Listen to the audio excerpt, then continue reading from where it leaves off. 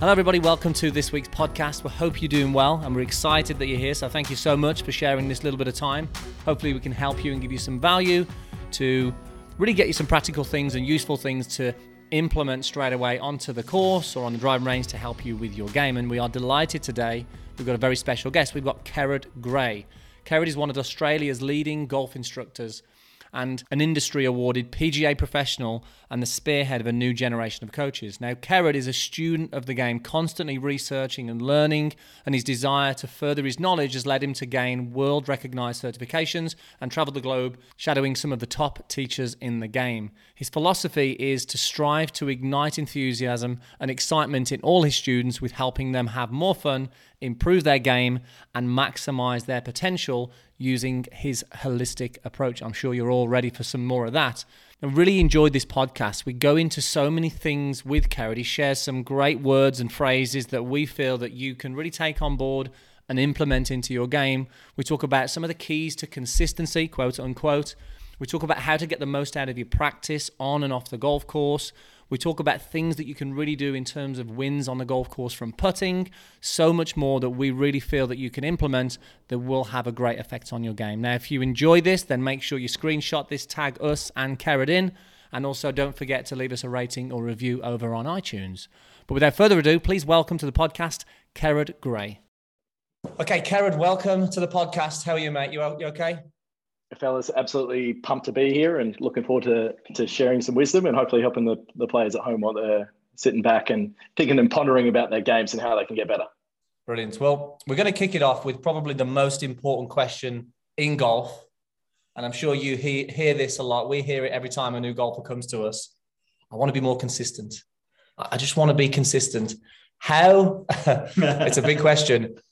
When it comes to consistency, where should golfers start to look when it comes to sort of analyzing their own game and looking for improvements? Okay, so I'm going to take this one down a bit of a different route, right? And I think it's good to, first of all, get the management of expectations down pat before we even talk about consistency. Because most recreational golfers have this fairy tale viewpoint of what a professional golfer does. They're expecting them to hole every putt as soon as they get on the green, shell it perfectly down the center of the fairway, nail every pin. But the reality is very far from that. And I suppose the best way to think about what it is like if you were to watch a professional go and play in real life, so the recreational golfer is able to manage their expectations about consistency, is if you were to watch a highlight package of baseball, for example, you would see every single hitter hitting a home run. You go, oh my God, this game is easy. But we know even a professional at that level, hardly ever, be it that obviously the ball is flying through the air considerably faster than normal, as I would throw it, but it's all relative, right? We know the game is very different from that. And that's the same thing with professionals. They're holding 50% of putts from 8 feet. They're hitting 60 to 70% of fairways and greens, and they're in the bush a lot more than what we think. And one of the best stories that I've heard is Phil Mickelson was asked about why he was always, his thoughts on driving accuracy the week before a tournament, and paraphrasing this, but he said, have you seen my career highlight reel? It's all out of the bush. So I think that sets the tone for consistency. But when it comes to improving a golf game, I think it comes down to having an understanding of, it's all about managing compensations and inefficiencies, right? So let's say you have a perfect golf swing, which there isn't, but let's say there was every single time Iron Byron hit the center of the club face exactly where you wanted the ball to go. And then you've got a ranked beginner. They would have, let's say, numerous inefficiencies in the golf swing, which required compensations. Now, the beginner golfer has considerably more of those inefficiencies than the professional. So the reason they're inconsistent is because they're trying to manage all these at the same time. And how often you get a player coming in, they're like, okay, look, I'm pretty happy with my putting. I'm pretty happy with the chipping, which us on this call know that that's not so much. And then they go, I just want to be a little bit more consistent. I can hit a shot perfectly once in a while, and I just want to do that a little bit more often. And then I just say to them, I say, well, that's the reason you're here, right? Is that you want to get a little bit more consistent at the thing that you're struggling with at the moment. And the reason you are struggling is because there's too many inefficiencies in golf swing. So in the fact that us three, we're putting out content on the web to help players as much as possible, there is no golden ticket. There is no perfect solution that you're just able to plug into your golf game by putting a little bit more pressure in your left pinky toe and then shelling it out of the center of the club face. So consistency is the myth. What I would like to say is that you're improving the range of your shots. So your good shots and your bad shots are getting closer to the pin, right? You're always going to hit bad shots. You guys teach professionals. When you're working on a movement pattern with a professional, they can top it, they can shank it, they can do everything in between. But their expectations, right? They know it's an integral part of improving their golf swing. And I think as coaches, it is our job and to educate the masses that the improvement process is very much like learning a new song on an instrument. It's to level up your skills to get better to perform something that would be of a more impressive level. You're going to have to suck at the beginning. And that's just part of it. I think what you've said there is perfect, really. The way of summing that up was really good. And I think that when we talk about patience as well amongst amateur golfers, I mean, we're all impatient when it comes to golf. We all want to get better quickly. But I think you see a lot of occasions where amateur golfers are on the right route, but perhaps don't feel that, as you said, because of expectations, they're not able to improve as quick as they think they should be improving. And then they actually bin it and then go on to the next thing and then bin that and then go on to the next thing. And that obviously is this vicious circle then of just trying lots of different things and just not really knowing where they're going. Yeah, that bin gets pretty full quick, doesn't it? So, okay, that's the consistency question, Andy, which is probably the biggest one that we get.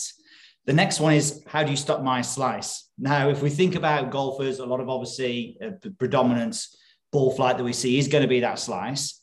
We asked this question a little bit of top coaching. We thought we'd ask you this one as well. What are the top 3 things that you see that could help people stop their slice? Okay, understanding that the ball is curving away from the direction of the path, getting them to build some awareness of what it's like to have a closed club face relative to their swing direction, and educating them on what an impact position in regards to where the club face and the path or that section through the bottom of the swing should be looking like. I would find that a lot of players just simply don't know from a conceptual level of what that even is. So they might be trying to fix a slice, but the subconscious pattern in their brain is telling them to attack a ball from the top of their swing as fast as they can with a spearing motion, a lightning rod coming in, rather than a better understanding of how the golf swing is actually designed, or the golf club is designed to come into the ball and what causes the ball to curve. So there's a multitude of ways you could look to fix the slice, but I think it boils down to if they have a huge or a great understanding of the importance of the club face, and you just build awareness of that at impact for them, hitting small shots with the club face really closed, club face really open, even though it looks funky. Even in that process, you might find that as a coach, and we're all guilty of it, sometimes you make these assumptions that players know a lot more than what they do. Sometimes, how often do you get it in a lesson and they think the part of the golf club that they need to line up is the top part. And it's on a completely different angle and they're sitting up with it really closed, and you just ask them about it and they go, yeah, I'm just looking at that top part to try and line it up, not the leading edge at all. So basic assumptions like that, building some concepts and ideas, and then to eradicate their slice, well, get the golf club as close as possible at address, get them to hit it around their left ankle from the right hander, and then give them an understanding that the swing direction needs to be shifted to allow that ball to have somewhat of straight curvature, straight ball flight. So from your experience as well, Kerrod, because it's a good topic of discussion, I think this is that, how many people do you feel are actually focusing and creating any awareness on club face as opposed to other things when it comes to fixing the slice? Yeah, I would say 100% of golfers that aren't fixing their slice are focusing on the wrong thing. Yeah, and they're focusing more on they're focusing, again, from our experience, most of them are looking at the compensations or the symptoms of what's causing the issue. And I think for the listeners to this, if they've got an issue, maybe it's a slice, maybe it's a hook, whatever it is, they tend to look at the bigger movements. They tend to look at the symptoms of what's going on instead of really having any awareness of, well, how do I actually get the opposite to what's going on, which is creating an awareness of the face. And I think it's such an important topic that that golfers still aren't necessarily tuning into. And I think because it's such a small visual aspect, it's actually quite hard to see within the golf swing. They tend to sort of, it doesn't jump out to them, does it? It doesn't jump out to them. But I think if they can have that more awareness on that and start to train that, I think they'd see some huge benefits. And then, as we know, you get the face in a different place. It causes a knock-on effect and influences other movements, and the body starts to sort of get involved then a little bit differently. But I think for the people who are slicing it out there, it's a great starting point, isn't it? Yeah, just two things to add. Face in Place is a good little rap song. I thought you were about to start there. And secondly, when it comes to players improving,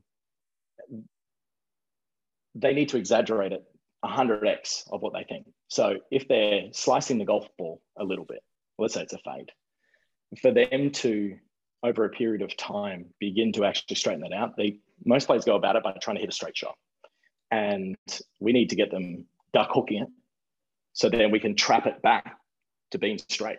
And as we were talking about before, it's more about getting players to stick with that change long enough, not hit a duck hook, look at that and go, oh no, that's bad. I want it to go straight. So then before they know it, they're playing ping pong back and forth with their swing changes, and they're actually never nailing down the center of what they should be doing. If there was a slicer coming and they're working by themselves at home, I would get them to go to the range if they didn't mind bruising their ego a little bit, set up with a closed club face at the beginning and hit every single ball in the bush. And then the next day, keep doing the same thing, keep doing the same thing, keep doing the same thing.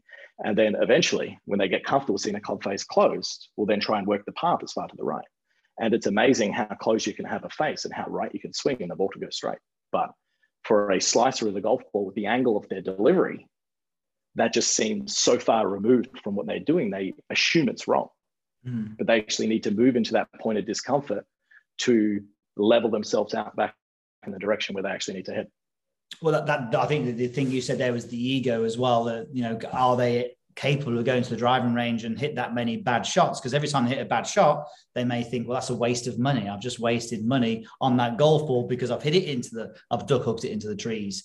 Whereas we do know, and look, this is where it works great in a lesson, because you can actually say, no, this is what we're going to do. We're going to do this for 10 minutes. Like you said, 100 reps, whatever it takes. We're going to show you how to hook that golf ball. But I think anyone listening to this who wants to go and stop their slides, this is exactly what they need to do. They need to get to the driving range, and they need to, like you say, learn how to duck hook it and then go from there. I think the great thing about that, Carrot, as well, is you just give them permission to actually do that. You've just set their expectations to go, actually, that's all right. If I'm slicing it and I want to go through this phase, if they can experience both sides of the spectrum, then they're going to create this awareness of where that face is. And I think that's a key thing, is just to develop that awareness, so they know, okay, well, that's producing the slice, this is producing the hook. I've got some reference points and feels that I can work with to then create something that's in between. So yeah, all the listeners to this, Karen, just give them permission to go and hook it in the bush. There you go. And they'll give you the bill. Blame me. You've got the bill for the golf balls now. But it's not as if the duck hook isn't a bad shot. It's the required shot that we want. So that's the objective of the actual shot that we're trying to do. And okay, so next question for me would be, this could align a little bit to this, obviously, for a slicer. Obviously, we know that it will. But how important is the backswing for amateur golfers, bearing in mind when we look on the best players in the world, whether it be PGA, LPGA, or whatever tour, top-level golfers, a lot of their backswings will often look different, obviously. But for an amateur golfer, how important would you say that backswing is? My perspective, incredibly important. I think the golf swing's done in under a second. The downswing's done in 0.25 of a second, right? Before we were talking about managing compensations and inefficiencies. And one of the best things a slicer of the golf ball, for example, could do is get as much depth, which meaning that the butt end of the golf club is getting as far away from the golf ball back and behind you as possible. And then ensuring that from that position, there's a reasonable sequence between the body of the arms and the club coming down towards the golf ball. So if you are trying to do a Matthew Wolf to the top of your back, so actually it's probably a better example. Let's say it's someone who lifts the handle really out and gets it really laid off. And you look at the best players in the world and you go, well, that guy's got that backswing. Like, he can do that. Furyk can do that. Wolf can do that. Maybe I just need to just work on that little bit of downswing. that 0.25 of a second, which I know I can be really conscious of every single time. Well, you want to get to a point where you can stand up on the first tee, no sleep, a few too many beers the night before, playing partners in your ear, and be able to put some sort of reasonable swing on it where you know the ball's going to go straight. And for a recreational golfer, it's not your job. You're not a thoroughbred. There's a reason that you're not on the PGA Tour. And there's a reason that you're listening to this podcast. Yeah. So from the top of the golf swing, if we can set you up to have a draw or a straight bias to your golf ball, well, that's the easiest way to go about it. So you're not having to consciously think about what you're doing every single swing.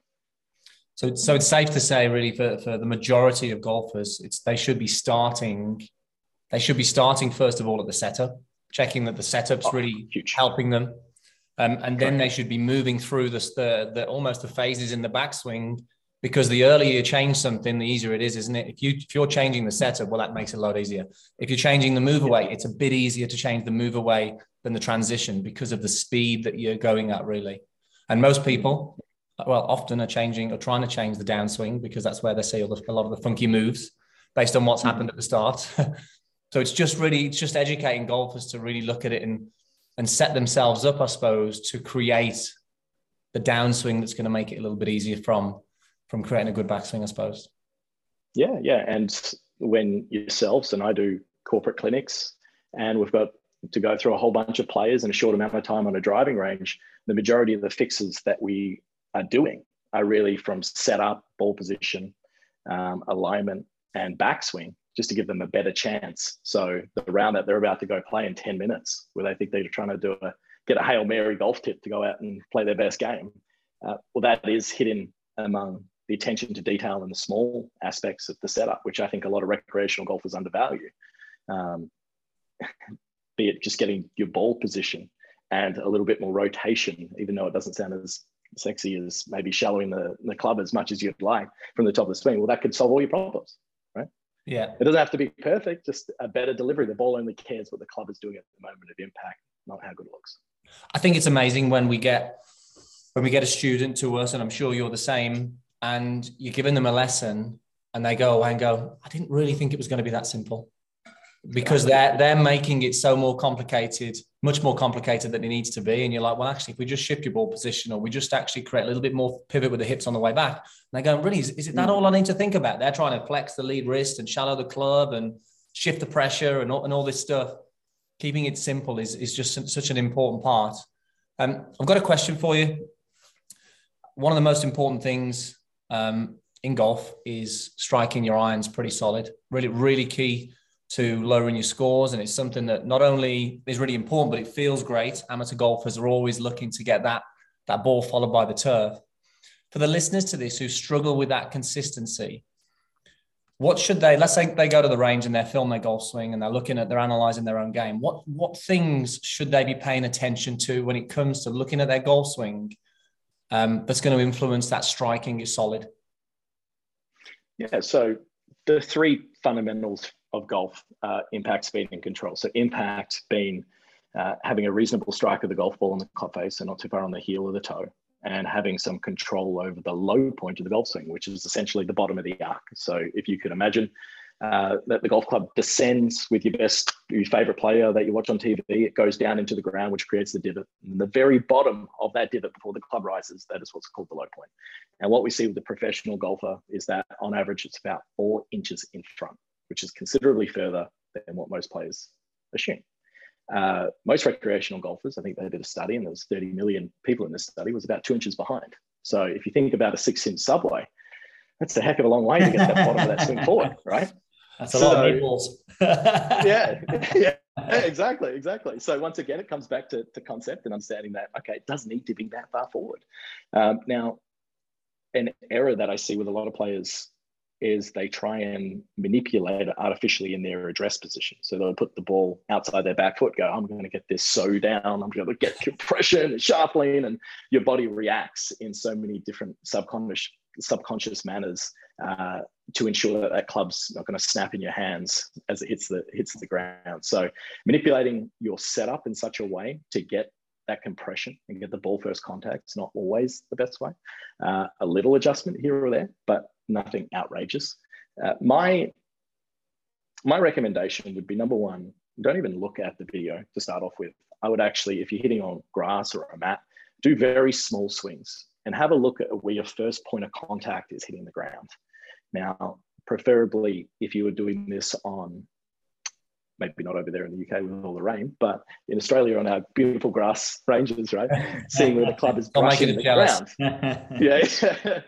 Now, don't go outrageous and start taking big fillets and getting the greenkeepers peeved off. But if you can go make little half swings, so hip height to hip height, and look where the first point of contact of that club hitting the turf is. And this comes back into something I preach all the time to players, is about making realistic rehearsals, right? So let's say I'm going to play a guitar song in a performance, which I do not play guitar at all, but I'm going to every single night before that performance rehearse exactly what I want to do in the performance. I'm not going to try and do something way out of left field. I'll play the piano in advance. So when I actually get to that point, I've rehearsed what I want to perform and I've got a greater likelihood of actually executing it. So you'll see that the professional golfer makes such intentional rehearsals around what they're about to do. Their attention to detail to the small things is why they turn good to great.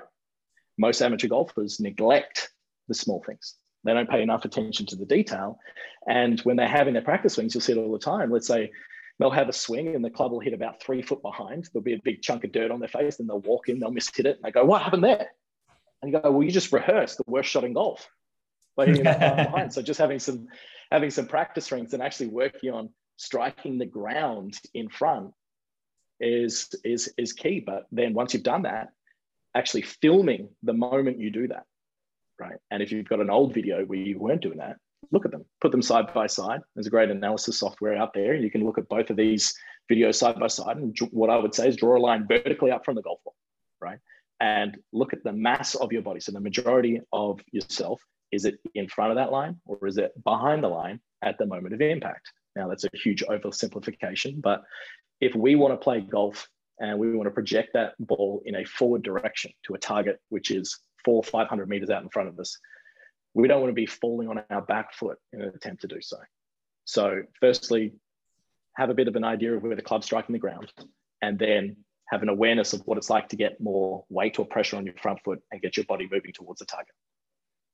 Love it. I love it. Brilliant. So I've just moved around the back there, Gareth, just to get some notes down here, because there's some really good things. I want to summarize some of these key points at the end, because there's some, I like the realistic rehearsals. That's an easy one to remember as well. So I think that's something that we see all the time. Golfers having a practice swing that looks nothing like what they actually should be doing. So I think that's a really good point. Yeah, I'll add like a little tidbit in there that will really help players around the green. Is when you watch a professional golfer next time on TV, and this is where you see it the most. Now, it's not necessarily from the fairway at 150 meters and a professional golfer is doing a realistic speed where they're taking a divot. They're looking for more so contact of the ground, right? But around the greens, what you'll see with a professional golfer is that they are rehearsing as close as possible to what they want to do. And that means the contact of the sole on the ground. They're getting a feeling of what the club is like to go through the grass. They're looking at the target, so they're visualizing the flight that they want, while also having swings, which would be of a relative length and speed to the shot they're about to play. Far too often, I'll see a recreational step up on a 10-meter pitch shot and make a full swing, miss the ground, and then hit it over the back of the green and go, oh, but ball position must have been off. Well, could have been. But if you spend a little bit more time looking at your rehearsal and actually struck the ground in the right spot, well, then you've probably got a far greater likelihood of actually executing what you want to do. I think that's brilliant as well, because obviously short game, there's a few more variables that come into it that you need to actually tune into, as opposed to hitting a 7-iron from 150. I think there's a great example. We use that all the time, and we sort of, if we ever want to show somebody, we show Tiger Woods on the 16th chipping in at the Masters, because that's a great example of how tuned in he was to almost imagining the ball flight. You could see him feeling his hands producing the shot, and then he executed it, and it was just like a masterclass in what you just said, really. So, and I think it's definitely more sort of poignant than when you talk about it on the short game as well. Definitely see that so much more. Hi everyone, Andy here, just letting you know about something that we've created just for you. MeandMyGolf.com is our membership platform that we believe is the best resource out there to improve your golf. And one of the questions that we get asked all the time is, what's the difference between YouTube and the website? And the main difference being is that sometimes people can get lost in content on YouTube and not really having a clear structure or plan of where to go. So we wanted to create something that was really going to help golfers. We've got over 1,000 coaching videos on there, but our main thing or main feature on there are the coaching plans, and we've seen some amazing results from these plans. And these are basically carefully designed plans on all areas of the game, so you don't have to think or worry about what to do. We tell you exactly what to practice each week, and whether you're looking to break a certain score, fix a slice, improve your putting or short game, we have a plan that will suit you. We're even staggered at some of the results that golfers are getting from these as well, and we even have a private Facebook group where all of our members go and share experiences and support each other. Real nice place, positive place to be. And we'd love to see you over there and have the chance to help you with your game. So make sure you head over to meandmygolf.com and check out your free trial with no obligations to join. Check it out and see if you can find a plan and become a part of this amazing community. Okay, should we move into the game, Piers? We've got some good ones here. Yeah, no worries. Yeah, no problem. Okay, so what would you say is the biggest opportunity out there that is being overlooked by golfers when they're playing, when they're on the golf course? What do you think is the biggest opportunity that they're overlooking? When they're playing on the course? Yeah. Biggest opportunity they're overlooking is on how they can improve the way that they play. So it's not so much on the technique, just on how they can improve the way that they play. Yeah. Okay. So I'm going to go straight down the strategy route, and I'm going to say get an understanding of the average of your golf clubs, not the potential, and that there is a reason that golf course designers put bunkers at the beginning or the front of the green. If you look at all bunkers, where are they? The majority of them at the front, right? So especially if it's not a really well-designed golf course from a famous architect, and it's not from a visual perspective, most of your public golf courses, all the bunkers are going to be at the front. And that's because most players go and hit to the potential of how far a golf club can go, not the average. Now, when you misstrike a golf ball, even as a professional, you're probably going to lose 10 to 15% of distance. So professionals misstrike a golf ball, did you say then? Apparently not. I should have seen me play today. So when players are hitting into a green, let's say that everyone thinks they hit their 7-9, 150 yards or meters, right? That's the stock. We all believe we hit at 150 with our 7-9. Now, hitting into a green, if you're going to lose 10 to 15% of that distance, that's all of a sudden 135. Now, 135 is nowhere near 150, right? So there's a really good strategy that you can employ, and I want everyone listening to do this, is next time you grab your laser or your GPS, look at the number at the back of the green. Ignore the pin, ignore the center, ignore the front. And I challenge you to go out and play a whole round of golf, aiming to hit the back of the green with the potential of the club that you know could get there. So let's say it's 150 to the back. Well, great, use your 7-9. Go flush it onto the back edge, and then write me a note and complain that you hit everything on the back edge, and then you had a 15-foot putt for birdie, rather than being plugged in the face of the bunker because you slightly mishit your 8-iron. So when it comes to going to the green, a lot of the way that you approach the shot from a mental and strategy standpoint is so incredibly important. Don't play to your potential. Your average is far less than what you think. Just a quick one on that, Kerrod, as well. But then when we say potential, sometimes the potential is the shot that was hit that one day downhill, downwind in the middle of July for England, obviously in the summer, and it's bouncing and running 30 yards on top of that. So sometimes the potential's got 20 yards on top of it. The true potential. You should have seen the need. You should have seen the 400-meter drive I hit today. Sorry, but carry on. I think that happens so much, obviously. Yeah, absolutely. So there's a lot of great statistical apps out there that you can use, but what we see time and time again is that if you're going to employ little mental strategies like how you approach your shots into the green, aiming to hit the back of the green, because if you simply just charted how many times you miss it short relative to long over the last 100 games, you would be shocked at how often you leave that golf ball short. Now, everyone seems to remember, for some reason, the one time it does go long. And then they go, oh, it's better to be short. I think the assumption is that you're trying to make your way up to the hole. But if you look at what's over the back of the green, majority of the time, it's not nearly as detrimental to being short. And it all boils down to ego. Just accept that if you ignore whatever the number on the bottom of the club is, and just, it's a golf club. It's not like you pick up a tennis racket and you try and hit a tennis racket as hard as you possibly can every single time. That's not how you win, right? So take a club with way less loft than you think. Don't try and murder it. Swing it smooth. If you miss hit it, the loft's going to help you get on the green.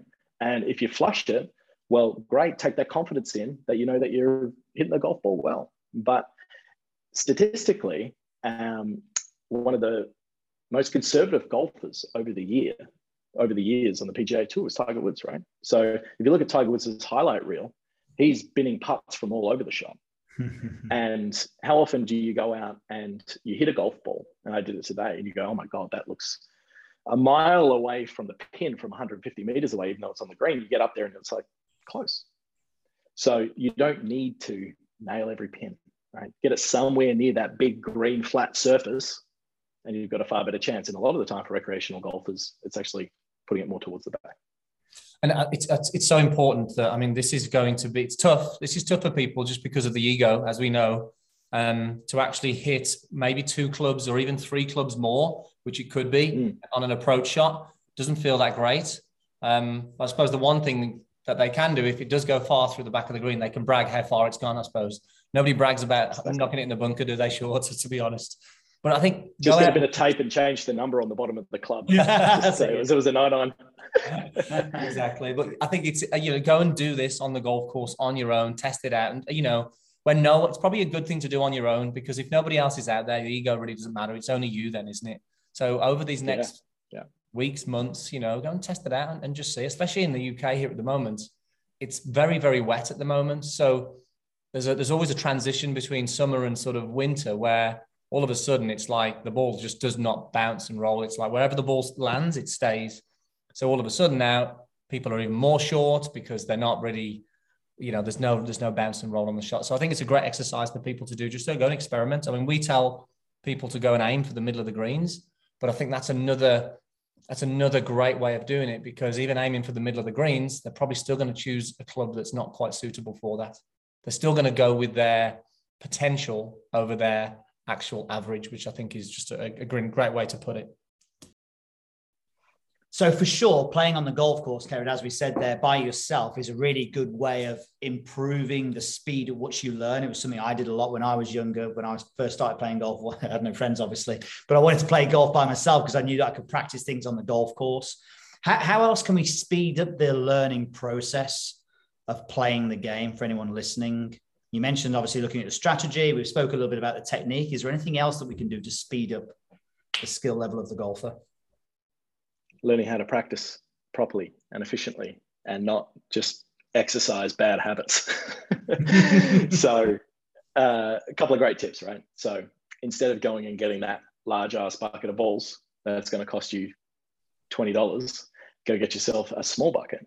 And instead of raking and pulling like a clay pigeon shooter, you're going to have 3 or 4 practice swings before every single shot, rehearsing exactly what you want to achieve. Now, if you haven't had a golf lesson before in person and you don't know what to work on with your game, my suggestion would be watch some base level setup, posture, grip videos. So it's very tangible and you know what you're looking for, which is very easy to video yourself. But that all boils down to having feedback. Now, feedback can be in the way of video. I wouldn't always trust your friend to tell you. I would use your shadow, a mirror, anything like that. You can, of course, put objects in the way, but relative to the prescribed drill that you might have, if someone has given it to you, be it an online lesson or an in-person lesson, or if you're working on it by yourself, my advice is just do the setup stuff. Learning how to practice properly is the most important and the easiest way to fast track your progress. So get a small bucket over a large bucket, do 5 practice swings, 3 practice swings before you go and hit each shot. Now, the reason that's so important, right, is that when you're on the driving range, you're not looking for the outcome. The outcome is actually hidden within the process. So just using the technique advice of we're talking about getting the low point of the first point of contact before in front of the line down on the ground. So you've got the feeling and awareness of where that club's striking. Now, the purpose of practicing when you're out there is to not hit that perfect shot straight off the bat, right? So you know that you can do that on occasion. If you actually want to improve, you need to go work on that in a very slow, structured manner. The same way as if you would learn a new song on the guitar. You don't pick up the guitar and just strum wildly and go, why doesn't it sound like I thought it was going to sound? The process of improvement, even though we think about it in terms of learning a musical instrument, is very intuitive. Most people neglect that when it comes to golf, because they can occasionally hit a really, really nice golf shot and they go, I just want to do that a little bit more consistent. Well, the reason you're inconsistent is because you are not going through this learning process the way that is going to be most beneficial for you. So get a small bucket over a large bucket. Always start with putting, right, before you go to the range. So if 50% of your shots are from within 100 meters and you've got an hour to kill, you've got to go pick the kids up, or you've got to go get some groceries for dinner, whatever it is, I would go immediately to the putting green and do 2 games. And there's a plethora of games out there that you could use. So you've got an objective outcome of what you want to achieve. Don't just stand there, drop 3 balls, putt from 10 foot, get angry because you missed them all and then go, because that's not beneficial at all. No, figure out what effective practice is. The best way to do that is actually gamify it. So you've got a specific task and an outcome that you want to achieve. B, put 10 balls down from 2 foot and hold 10 in a row, right? That might take you 2 minutes one day, and it might take you 20 minutes the next day. Now, if it takes you 20 minutes to perform that task, you need to do that more often. So it better be the first thing that you do when you go on practice. So go and do your putting first.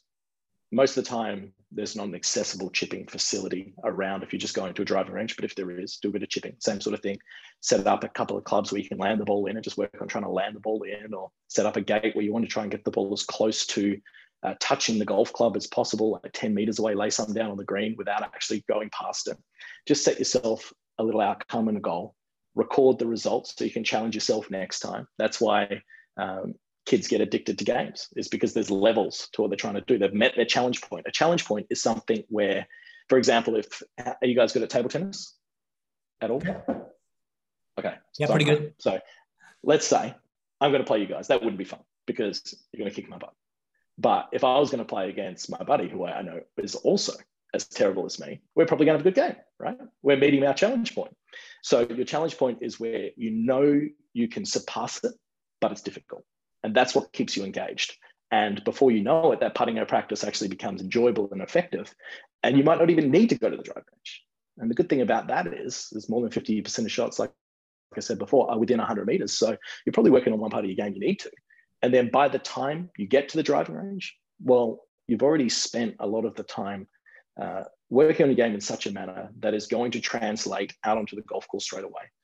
And then let's say you've got 20, 30 minutes left to go work on your actual swing. Well, then that small bucket of balls is not wasted, because you go, well, I need to make these count. I need to go through that process. I need to have my rehearsals. I need to listen to what the guys on YouTube said. So we make sure that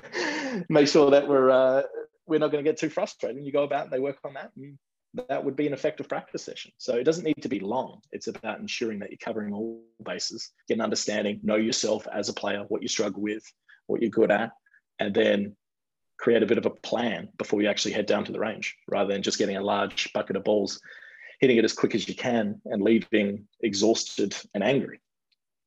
Love that. Yeah. Simple stuff. I think it's real good advice. And I think the one thing, again, you mentioned, we're talking back to expectations. I think it's really important that golfers go to the range and they expect it to be bad. They don't just think, well, I'm going to practice these things today and it should be good. I mean, there's times when we've got somebody on the range and they hit a terrible shot and we're going, great swing. And it's like, just to condition them to go, well, this is okay to hit bad shots. You actually produced a good movement that we want there.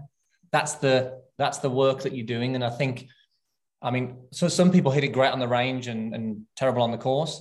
I'm the opposite to that. I hit it terrible on the range and then great on the golf course. Yeah, I do. I don't hit it good on the range. But I'm okay with that. Demonstrations for your exhibitions must be a nightmare. But this is where the thinking comes in, and this is where you can just get, you're changing things all the time. And then when you get on the golf course, you're more intuitive and you're playing the game and things like that. But I think just having the acceptance that, okay, look, it might not go exactly how I want it to do. I might hit a few ropey shots, but I'm putting the work into the motions, 3 to 5 practice swings that you're saying there, which is important. So it's just, it's interesting. It comes back to expectations there. You've obviously touched on putting, which is good. We wanted to touch on that. And you've talked about some games, which is great to gamify it. This is slightly different. I'm going to go down a slightly different tangent with this one, because as golf coaches, you sort of would like to create the ideal. You think, okay, well, golfers should do this and golfers should do this. But often what golfers should do and what they do is totally removed. Now, let's say we've got a golfer who plays every week, loves the game, doesn't really want to invest too much time to practice, but he would like to be a bit better. What are the quick wins that he can do on the golf course in terms of putting that they can really work on out there in the golf course? They don't really want to dedicate too much time, but what are the quick wins that you see that they can implement on the course to actually make some progress with the putting? Okay, so the 3 main skills to develop in putting are green reading, start line control, so getting your ball started where you want, and then distance management, so to ensure that you're not hitting it 20 foot past or leaving it 6 foot short. So what precedes all of that is green reading. It's the very first thing that you do when you obviously approach the green. So most players, once again, don't pay enough attention to that part of their putting, and they look straight at their stroke and go, why is my stroke wobbling? Well, really doesn't matter. Like, it's a flat edge and it's a round ball and the hole is not that far away. You shouldn't be taking 6 shots to get it in. It's because you're focusing on the wrong thing, right? So in terms of improving your putting, not sure how you guys teach, but the easiest thing is to find what's called the straight line or the straight putt. And the straight putt is a putt if you do a quick assessment of the green, and podcast is a little bit hard to describe this, but there's going to be a high point and a low point. So you imagine that if you were dropping a bucket of water on the ground, where would that water roll? And then effectively that would be the downhill slope. What you want to do is you want to walk on that downhill slope until you look at a putt that's about 6 foot straight up the hill, right? So if you can imagine you've got a 6 foot putt, and we know it's a left to right breaking putt, you're going to walk around in a semicircle fashion until it's straight up the hill. And what that does is that's called shifting your perspective, right? So shifting your perspective, very similar to if you're in an airplane and you fly over a mountain range, you can't see how tall the mountains are. But if you fly next to it, you can. So by simply shifting your perspective, you build a greater awareness of how much that ball is going to be affected by the slope. And even though you don't have to consciously think about it, the more information your brain takes in, the more of a better guess you're going to have when it comes to reading the putt. Now, that might seem a bit basic, but what that does from a standpoint is that, let's say you've got a very undulating left to right putt. You stand on top of it, you don't even read it, you're going to aim straight, and intuitively, you know it might break a little bit, so you hit it a little bit harder in the hope that it stays straight. Well, the harder you hit it, gravity has less of an effect to get the ball dropping in the hole. So it's more likely to lip out. You're also more likely to 3-putt. So my advice when it comes to putting, go find the straight putt, see how far away your ball is from that straight putt. And then from there, you'll decide if it's going to break a little or a lot. And when you're putting, instead of thinking about trying to hole it, think about the hole as a disc. So the disc that you want your ball to stop on. Very much like lawn bowls, where you want to roll the ball and get it stopping as close to the jack as possible, right? You want to do that in putting. Your objective is to not one putt everything. It's about to get the ball as close to the hole as possible, similar to when you tee off. You're not trying to get it in the hole, even though that would be a great result. You're trying to get it as close to the hole as possible.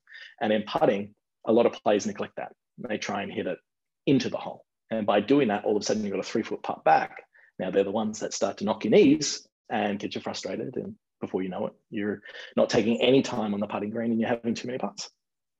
Brilliant. I like it. Yeah, I think, over the years, I think myself and Pierce have certainly not shifted away. Well, I'll say, we've probably shifted away from the technique side of things a little bit more on the putting, because we're like, well, the improvements can be made so much more on actually reading the greens. The golfers generally, first of all, they don't practice reading greens. They're working at their stroke. And as you said, they're saying, oh, my backswing's very wobbly. What should I be doing? And actually, if they could spend more time doing those things out there on the golf course and getting some feedback and understanding. I mean, most golfers don't aim anywhere near enough break because they haven't practiced it. They haven't got that awareness. And I really like the disc analogy there. Instead of actually trying to hold it, getting it to sort of stop on the disc, I think is a great way. And to do that, they're going to need to probably allow for a little bit more break as well in terms of that speed. But certainly for us over the last few years. Yeah, let me just add one thing to that. As a compounding effect, the more break you allow, intuitively you're not going to hit it as hard. So the green reading is the most important part of this whole process because it sets up your start line and then also your distance control. And just going back to the whole ego factor, is great putts can finish short. Yeah. Right? It's not that you dropped your handbag if you left it in the front edge. That's fine. A 2-putt's good. You're good. Yeah. And as you said, it's like, we just did an event on Friday and I asked them how are you going to read this putt and, what are you going to do? But if someone else asks someone else, what do you see in this putt?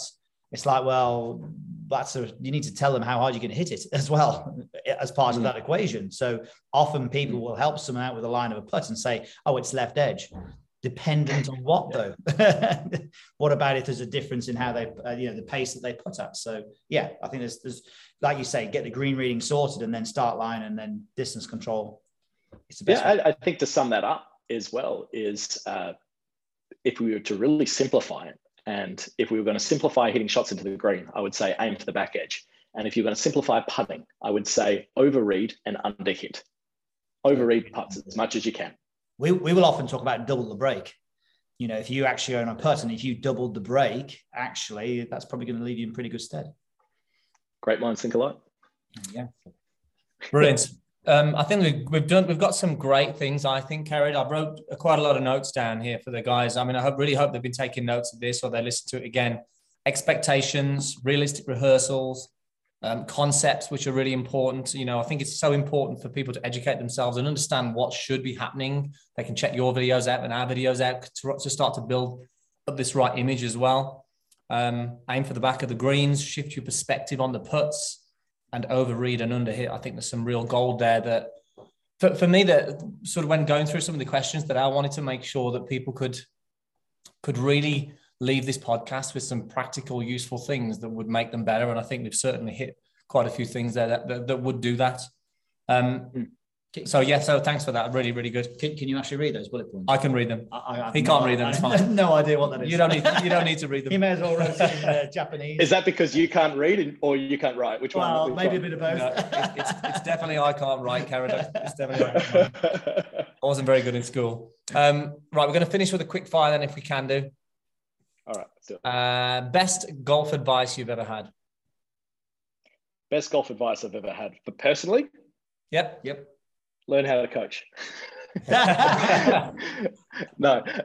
Best golf advice I ever had was stop spending so much time on the range and go out and actually play the game. Like it. Love it. Worst advice that you hear? Worst advice that I hear? Anything from one friend told to another that they think they should do, looking at effects. So there is as many as you would like to list, and they're all the cliches. We all know them. Keep your head down, keep your left arm straight. It's like, I broke my arm, there's a bit of blood, let's put a Band-Aid on the blood. Well, the issue's still there, right? Yeah. So, and it's, once again, your perspective of what you think you're looking at. It's a lens that you view it through. And just because someone's got a lot of money doesn't mean that they're great at looking after that money. Just because someone's fit doesn't necessarily mean that they're always healthy or they know how to get that stage or coach it. So when it comes to the advice that you'd be looking for, just look for a reputable source. Good. I like it. What would you change about golf?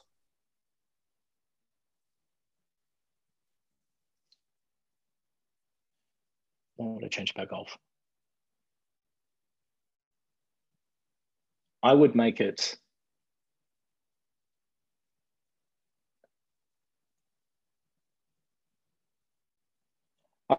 far. What would I change golf? If I could change one thing about golf, I would make it a lot more relaxed. I think one thing that I try and do in my golf coaching practice is remove the barriers for people feeling like they're under the microscope and feeling that they are being judged at what they're doing, right? And I think golf has a bit of a stigma still around it of just being a little bit too stodgy, to be honest. And I think the more relaxed it is, the faster the game is, the more enjoyable for everyone. Like, to be honest, I played one of the very few rounds that I do in a year today, and it took 4 hours and it was still too long. And I was enjoying being out there with the guys and having a good time. And it was a very relaxed atmosphere, and it was great. But I think if it's a little bit too down the line in regards to a couple of things, I don't think that's going to serve it going forward as much. I feel like we're getting there. I think we're moving closer to that, the game of golf. So yeah, I think it's going great. Yeah. Good. What's on your golf wish list?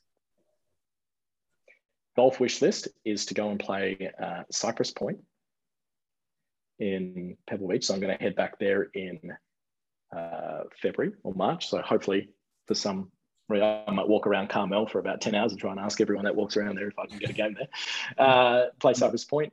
And I would say that's probably the first thing that comes to mind. Yeah. Pretty good wish list. What's on yours? What's on yours? Well, it was Pebble Beach, but we played there in May. I think you're done. You can quit now. Exactly. I think the wish list for me, the first thing that comes to mind for me, is to be at Augusta with Aaron. That's like it's a little bit of a personal one, but it's again more a little bit for him as well. Like to be at the Masters with Aaron, walking the course would be incredible. So. Yeah, that's probably. I think that's top of the list. I think Ryder Cup as well. Yeah, that'd be nice. Yeah, don't get greedy. Yeah. Okay. Yeah. All right. Last one. What are 3 golf truths? 3 golf truths.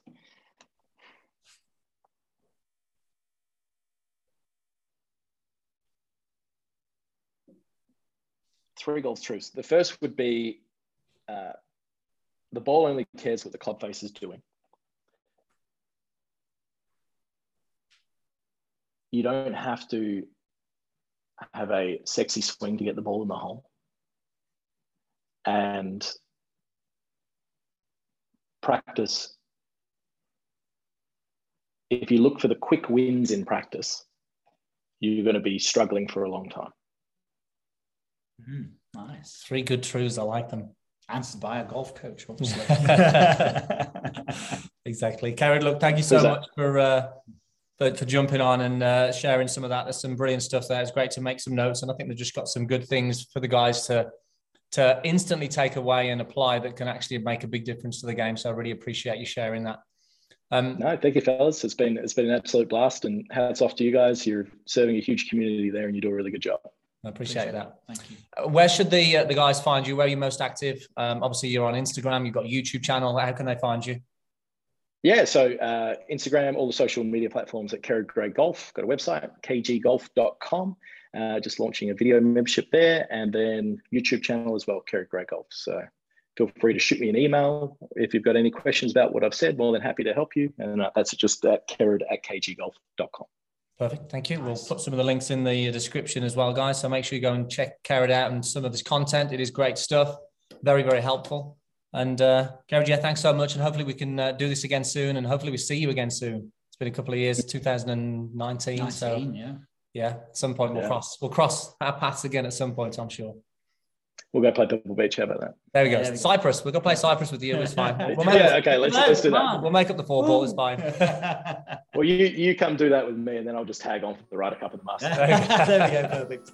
Brilliant. Thanks, Kerrod. Cheers, Kerrod. Appreciate it. All right. See you, fellas. Bye. Thanks, mate.